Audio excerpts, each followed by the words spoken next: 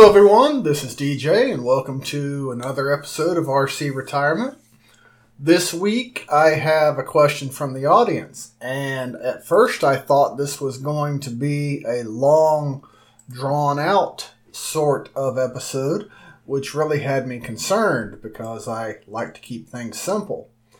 But fortunately, when I did the research, I realized I've already got a whole lot of information out there about most of the topic, and I just need to focus on one little bit of it. So I'm going to just dive right on in, and we'll see how this goes. Maybe this will be a relatively short episode, and nice and simple, and we'll all be happy. Alright, so let's just see what happens. And I'm going to refer to the short article that I wrote about this topic, just so that I don't miss anything. And I started out by saying a little quip. I think there are as many questions about medical retirement and the disability evaluation systems as there are people in the military. And this is pretty much true. I'm always running into interesting questions about both of those. It seems like I get almost 3 or so questions for every one that I answer. It's like a hydra, of mythology. You cut off one head and 2 more grow. So I just can't cut them off fast enough. But I do end up producing some very useful material as a result. And it benefits the people out there in YouTube land, podcast land. And they're able to make better decisions as a result. And I think this episode will be one of those also. So this request I received from a YouTube comment. That request was to compare and contrast the IDES and LDES systems, the Integrated Disability Evaluation System, and the Legacy Disability Evaluation System. I could probably talk about disability evaluations ad nauseum, but instead I'm just going to, like I said, keep it pretty short and simple. And hopefully understandable. So, as I've said in lots of other episodes of my YouTube channel, the Integrated Disability Evaluation System is a joint VA and DoD venture which is done really to save time and pain for the service member, and really for the 2 agencies as well. It makes everything work a whole lot better. When a service member reaches the end of that evaluation track, usually a year after starting it, he has both a VA and a DoD disability rating. That's 2 different ratings, keep that in mind. And has final disposition, meaning what to do with you and whether or not to pay you on a short-term or long-term basis, or at all. Normally you have all that by the end of going through IDES. There's also a great deal of support mechanisms built in to IDES and several appeals possibilities as well. All of that's factored in. That's why there's such a time frame, a year-long time frame for IDES, because all of this stuff has to have time to happen. So assuming all of those pieces work properly, the service members going through IDES are properly counseled, they're properly evaluated, and if they're eligible, they're retired at the end of it. And I will put down in the show notes links to all of the other, so far anyway, all of the other medical retirement related episodes that I have on YouTube, and a few other useful tidbits that are on my website that you might find of help. Now, to the meat of the actual request, because all of that's just been a review. So the legacy disability evaluation system is how the DoD used to review service member conditions prior to 2009. It still exists, but prior to 2009, it was the sole way that DoD evaluated service members.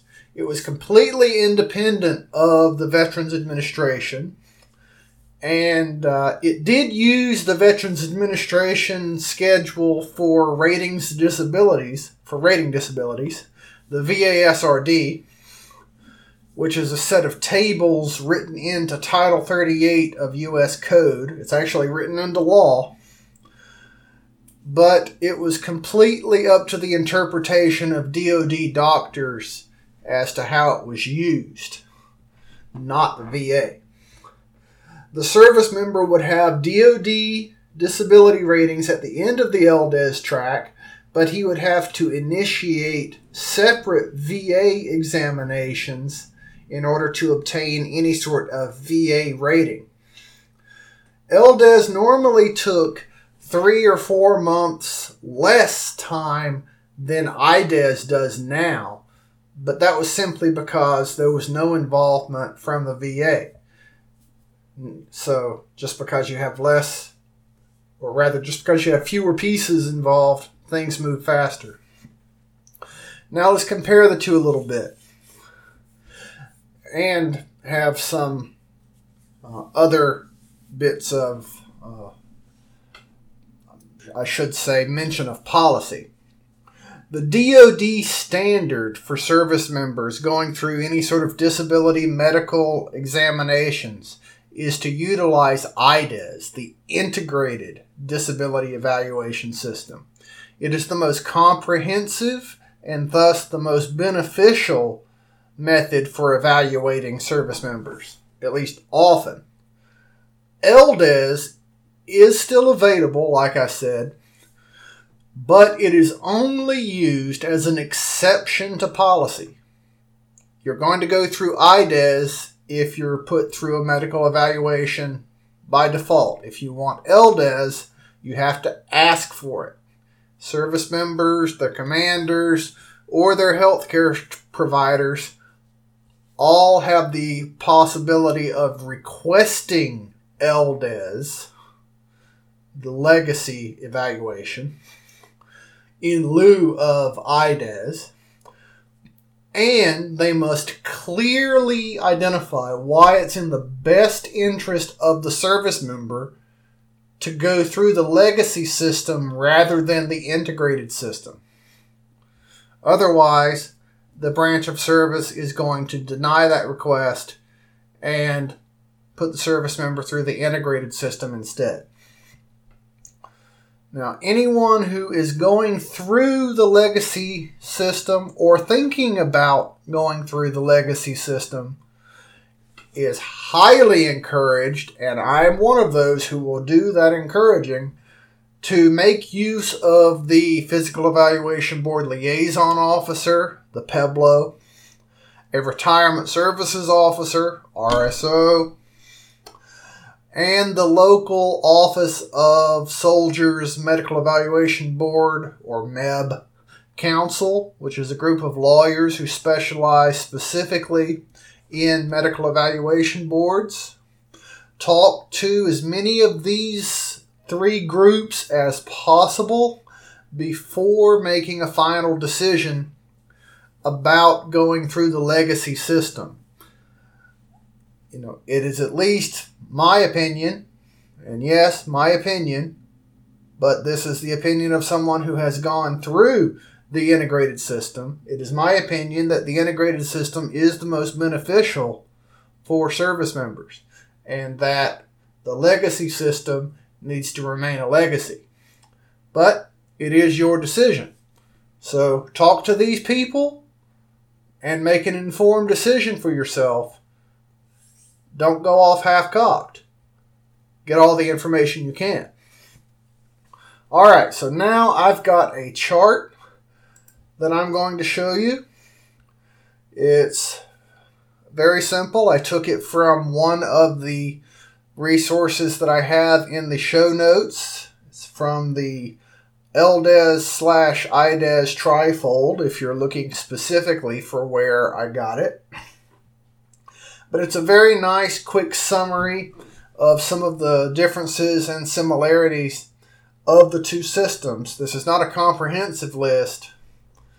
And again, that's why I say to talk to an RSO, a PEBLO, and the MEB Council before making a decision. But let's just take a look at this. Some of the similarities are for both systems, you would have a PEBLO assigned to help guide you through this, to counsel you on various aspects of the evaluation system, and to knock you on the head when documentation is needed, and to let you know when there are updates to your status as the system progresses. Also, you have the requirement for impartial medical review and appeal, so the doctors who are evaluating you are to remain totally impartial in their evaluation of you. And you do have the option for appeal of all of the evaluations that do occur. And that specifically applies to the Physical Evaluation Board proceedings after you receive the results of those. If you find something with which you're at issue, you do have the option to go from an informal Physical Evaluation Board status or review to requesting a formal Physical Evaluation Board and appeal as many of the conditions or parts of the determination that you wish. You can even, if you have sufficient documentation, update conditions that you were claiming before. For example, when I went through my physical evaluation, one of the items that I thought should have been considered further was my migraine headaches, which were severely debilitating. The Physical Evaluation Board didn't think so at the time. I appealed, brought documentation, I won't go into all the details of it, but the appeal was successful and it resulted in a significantly higher medical retirement. So appeals do work if you do it right. Don't just appeal and say, but I want more. You've got to have proof and you've got to be prepared. All right. Another thing that you have to consider are some of the differences with the legacy system and the integrated system. The primary difference, the primary difference being all that is not there. So let's just look at some of the things that are not part of the legacy system. So with the integrated system, you would have a medical service coordinator who is a VA representative who would help you with the integration of PEB or PEBLO and VA representation. That is not present because there's no VA involvement. There's also no VA claim initiated, which means, of course, there's no VA ratings at the end. There's no VA reconsideration if you desire it, and no VA ratings, of course, prior to separation. All of that has to be done separately, either through a quick start or through some other means. And there are plenty of references in the show notes as to how you can do that. But all of the VA-related activity has to be done separately by yourself rather than by the branch of service with your assistants. So just another thing to keep in mind. There's a great deal that doesn't happen because of LDES that does with the integrated system. So again, just because it's faster doesn't necessarily mean that the legacy system is better. But again, it is an option that you have. And if you are considering it, then of course, look at everything. Talk to an RSO, talk to your PEBLO, and talk to the MEB Council and make an informed decision before finally making that ultimate decision to go with the legacy system. All right, so that is really all that I have for this episode regarding comparing the two systems. I could actually go into much more detail, but I don't think you want me to start reciting the entire legacy disability system manual to you. It's a 28-page manual, and I actually have a link to it in the show notes if you want to read it. Like I said, I don't think you want me reciting it to you. All right, so that's all I've got for this episode. I hope you found it informative and interesting. If you know others who would benefit from this information, please hit that share button. If you enjoyed this episode, of course, hit the like button on this episode. And naturally, if you would like to support the work I do, then jump on over to rcretirement.com. And on the right-hand side of that page, you will see the Patreon support link. Click that and become a Patreon subscriber. You would definitely make my day if you did so. Lastly, you can look at the top of rcretirement.com and see the fees for services page and see that there's a great deal of services that I offer for service members out there. Just in case you have problems, I am available to help you fix them. And we can all be quite satisfied with the results at the end of that assistance. And of course, if you wish to have some happy customers that I've had in the past give you some commentary as to my work, I can provide that for you as well. All right, so thank you, as always, for being a part of my audience, for spending your time with me, and I look forward to talking with you again in my next video, which will be coming up soon.